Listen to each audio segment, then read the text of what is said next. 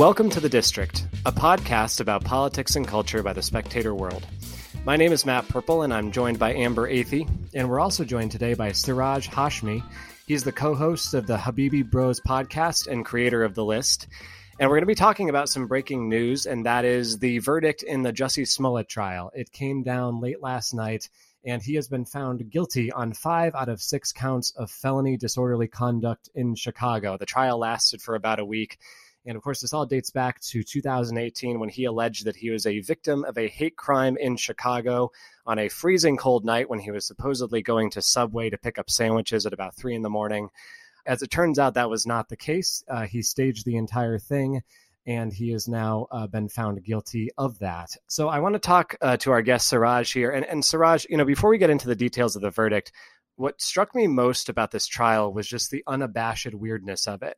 Right? Like at one point, Smollett's lawyers accused the judge of lunging at them and shouting at them, played the victim on that. There were texts revealed of, comments where 2 of the men who were supposedly involved in the attack were calling people fruits and, saying other weird homophobic things. This was a strange case in the American justice system, wasn't it? It's just another day in MAGA country. I don't know what else to say. The fact that Jussie Smollett's lawyers would play the victim. I mean, honestly, you couldn't find better lawyers for Jussie Smollett playing the victim just like he did. And also, how has no one been tipped off by the fact that Jussie Smollett, of all people, would go to Subway? He's the type of person, too, that would go to Subway and order a tuna sandwich or the seafood delight, right? Just to really go for it. The worst thing on the menu. Yep. You have, the fact that we're even discussing this is sort of it's like a stain on our American justice system, just in general, because of the amount of resources that the Chicago Police Department put into investigating this particular hoax crime, while actual real crimes were happening in Chicago where people's lives were negatively impacted. They were beaten, they were killed, you name it. It's not like, when we talk about Chicago and crime, the two are go hand in hand almost. And it's not even just your run-of-the-mill gang crime. Of course, you have your white-collar crime. Everyone talks about how corrupt Chicago politicians are. And this is just something where, for Jussie Smollett to sort of make a mockery of hate crimes in general.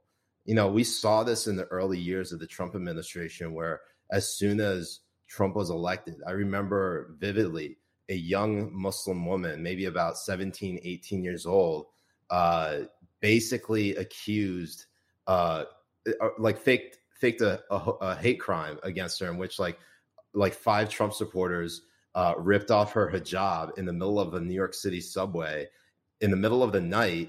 And they were basically telling her to go back to her country, when actually what happened was she had stayed up late past curfew seeing her boyfriend.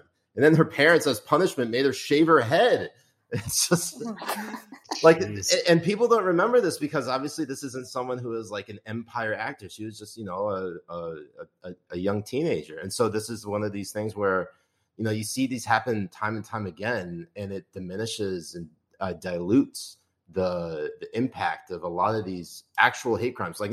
Just look at the murder of Ahmaud Arbery and the trial of Travis and Gregory McMichael and William Bryan, who, they've been convicted, but they're also being charged with a hate crime, which is yet to go forward.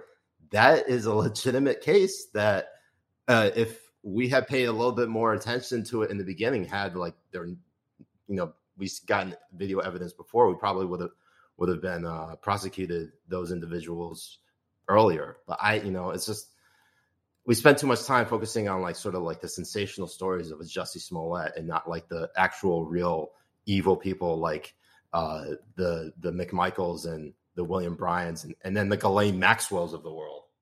Yeah. I think you're right that,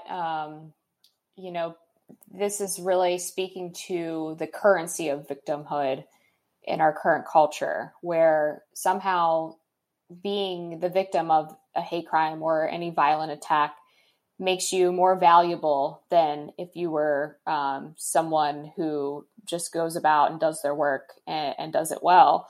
There was another hate crime incident in the early years of the Trump administration, or faux hate crime, where a church was burned down, a Black church, and they ended up finding out that it was a Black man who had done it. And that received nationwide coverage as well.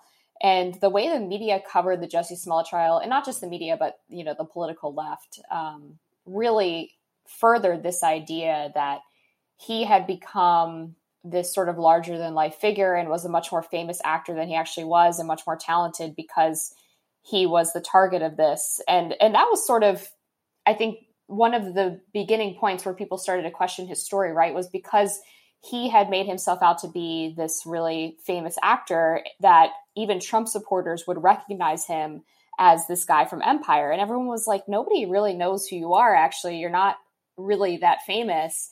And I think that was sort of the first moment when he claimed that they called him like the gay guy from Empire, that everyone was like, well, that's really weird. Like, no Trump supporter would actually recognize this guy.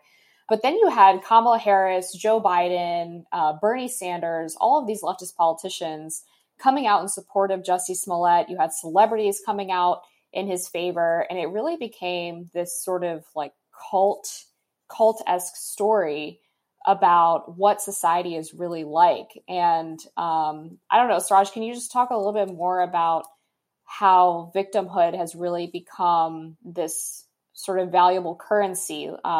It's almost like a badge of honor to be a victim now. Yeah, we've talked about this a lot over the last like 4 or 5 years. And, I have to say a lot of the onus falls on the Black Lives Matter movement, because initially when awareness started to be raised about the police shootings of unarmed Black men and women, it kind of created a culture in which people were vying for space on that platform of saying, hey, we're oppressed, pay attention to us. And while there are legitimate grievances about police brutality in the Black community, there are a lot of people who exasperate and exaggerate certain claims to make things look more innocent on parts of the victim than they like to give them credit for. So say, for example, with everything with like the hands up, don't shoot, and the Michael Brown shooting, when you actually looked at the Justice Department's investigation and the coroner's investigation of how Officer Wilson shot and killed Michael Brown, there was no like execution. There's no public execution. Michael Brown was charging at the officer, causing him to discharge his firearm. And this narrative that somehow Michael Brown was an innocent victim in all of this, that he was, for one, he shouldn't have died. There are times in which I feel like that I like get really like hung up on this about police brutality. But at the same time, there's also people who just try to, there's some people who just try to give as much rope to the person to hang them with. And it's just, it's a messy situation. It's not black and white like a lot of people say it is. There's a lot of nuance. There's a lot of gray area. And when it comes to victimhood culture, everybody's trying to like vie for the top spot. And it like the fact that corporations got into it this past summer by like posting black squares after the murder of George Floyd, it's just gone overboard. We're now idolizing people who have been killed. And I mean, no one really knew George Floyd before he died. That's the thing. Like, and now they're erecting statues of him. It's just, I'm trying to figure out why some people are so quick to just idolize anyone who makes headlines. And it's just, when celebrities do it, when leftist politicians do it, it's gaslighting. It's gaslighting because they try to tell you that it's one way, and we don't even have all the facts out. And with the case of Jussie Smollett, that was like the exact case. And they're not held accountable for it. Right. And I think this verdict is a very good thing because it does have some consequences for an individual who really tried to advance this victimhood culture and use it in a way that divided people racially. Another incident that comes to mind is the Bubba Wallace NASCAR case where they claimed that there was a noose in his garage and it turned out just to be a pool handle. And you had even Republicans like Nikki Haley coming out in his defense.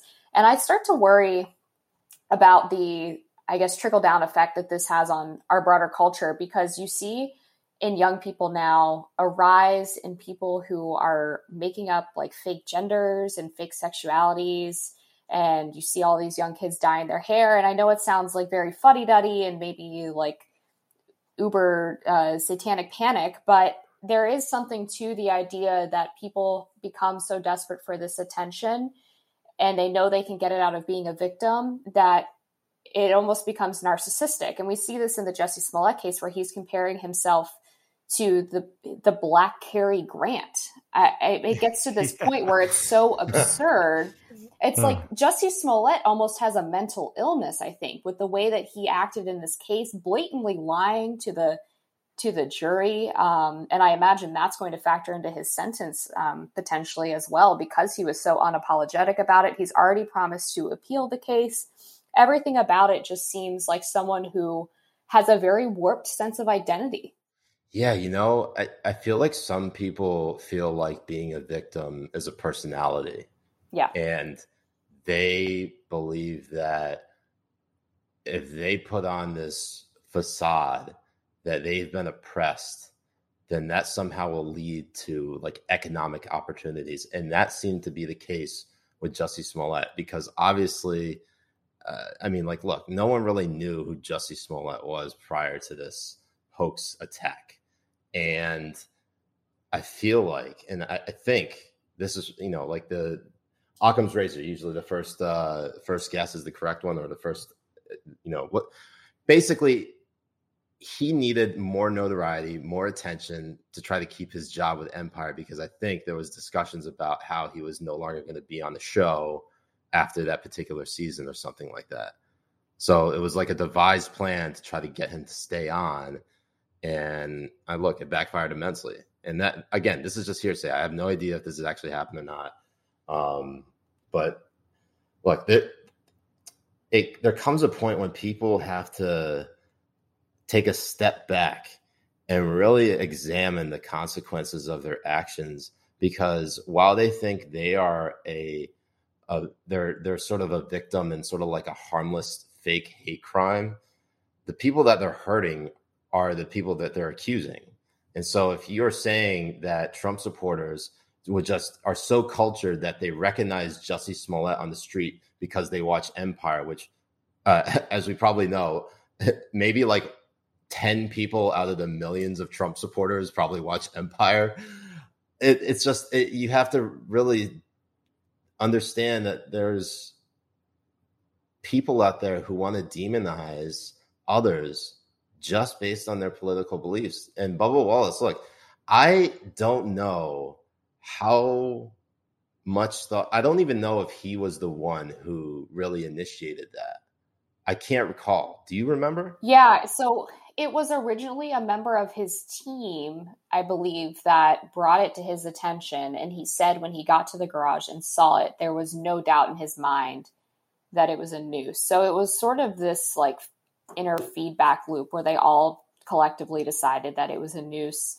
So I don't know if the member of his team who saw it was Black or what specifically they were trying to do, or was it like their first day on the job? Like, how long have they been working in NASCAR that was the first time that they ever saw a pulley? Like, it's like, honestly, like, you have to remember, I mean, like, if this is something that's actually very commonplace in NASCAR, and I assume that it is, and Bubba Wallace has been around the block at least for a few years, and you never recognized this before?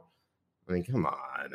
And I think you hit on something important there, which is that the confirmation bias in cases like this just causes everybody to abandon their common sense. Right. Right. They just like, they want to believe it. And so therefore they're going to overlook basic fundamental questions like, could that be a pulley? Or, I mean, in the Smollett case, you just go down the list and it's absolutely incredible. You have to believe that this guy got hungry for a meatball sandwich at 4:00 in the morning. He was willing to brave like the -20-degree wind chills in order to go get it. And then the attack itself, I mean, it's like just like mad libbed together from every stereotype you can imagine. These guys were wearing MAGA hats. They called him a racial slur. They called him a homophobic slur. They brought a noose with them. They brought bleach with them. It's like, yeah, like South Park wouldn't run with this. I mean, it's just that like even like people stereotypical. Yeah. But everybody just ran with it because they wanted to believe it. This is how they desperately want to see the world. It's just There's these Mad Max like roving bands of Trump supporters who are attacking African Americans. And yeah, it's just amazing how people are willing to shut their brains off like that. It kind of goes back to the Virginia governor's race in, what was it, 2016? 2017. When Ralph Northam ran that ad about Ed Gillespie being the type of guy who drives around in a pickup truck with an American flag on it, chasing down little Black children. Like, that really is the caricature of how they view the world. Yeah, and I remember a bunch of hate crimes happening, there were a bunch of hate crimes happening in the mid 2010s, and a lot of the victims were, actually some of them were actually Muslim, and so I took that to heart, obviously, because I am one. But some people tried to make it worse than it actually was. So, say for example, there was a Syrian refugee family living in Oklahoma that resettled there, and their neighbor killed the father of the family, and people thought that this person was a straight up white supremacist, and he hated Muslims. And while he did hate Muslims, he was also gay in a same-sex marriage. So it was these things are actually not very black and white at all. Sometimes there's always something that, like a curveball that is thrown in to sort of make it, a little bit messier.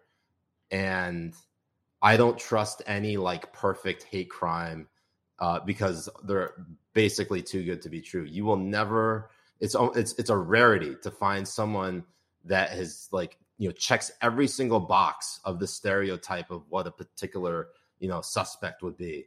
And the fact that in Chicago, you have two people wearing MAGA hats in Chicago in negative 20 degrees Fahrenheit in the middle of the night with a noose.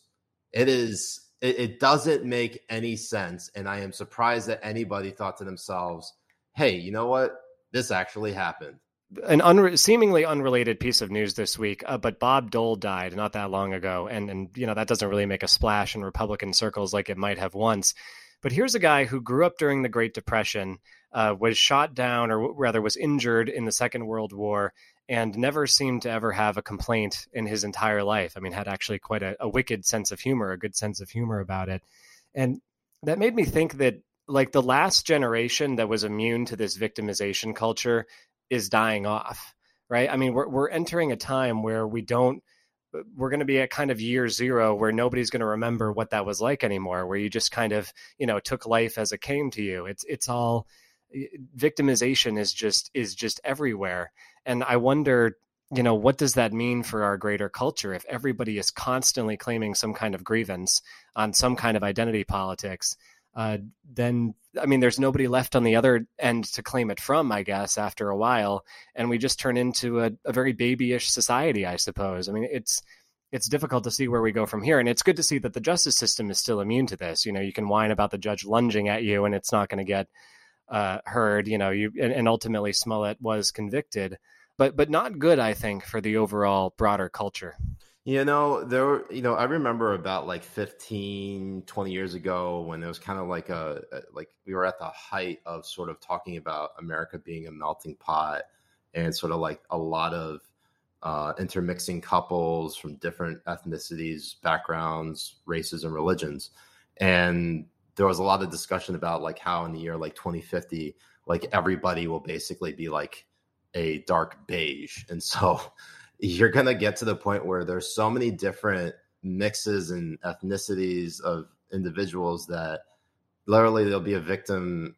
They're like a group for every single like mixed, like I'm half Pakistani, half American. You could get like a half Indian, half Japanese. And it's just like, you just constantly get all these different ethnicities involved. And I mean, I think America is the greatest country in the world, is the only place in the world where you can actually, just come to this country, adopt its values, and you're not even a citizen. People will call you American. Like, that is the beauty of this country. And so for people to try to say, that they're somehow oppressed by this country. Look, this country isn't perfect. We've certainly had a lot of things in our past that are subject to intense scrutiny, and from back then to even to this day.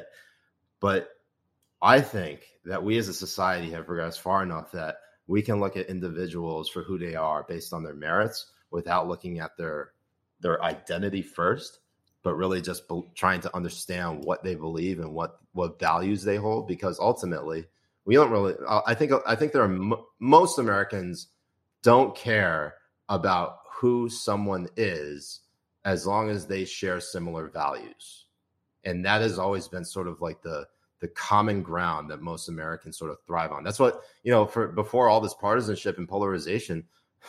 You had politicians of Washington from both the Democratic and Republican Party going out for drinks after they would do a House or Senate vote. Like, that is kind of like the camaraderie that they would have, and that's maybe that's like a conversation about the elites for another day.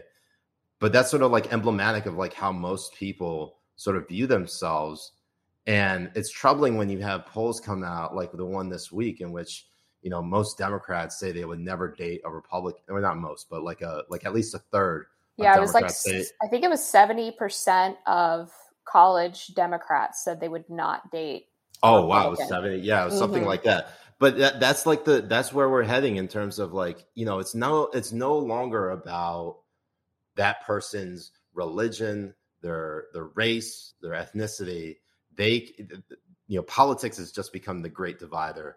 And we've seen it trend this way over the last like 5 years. And,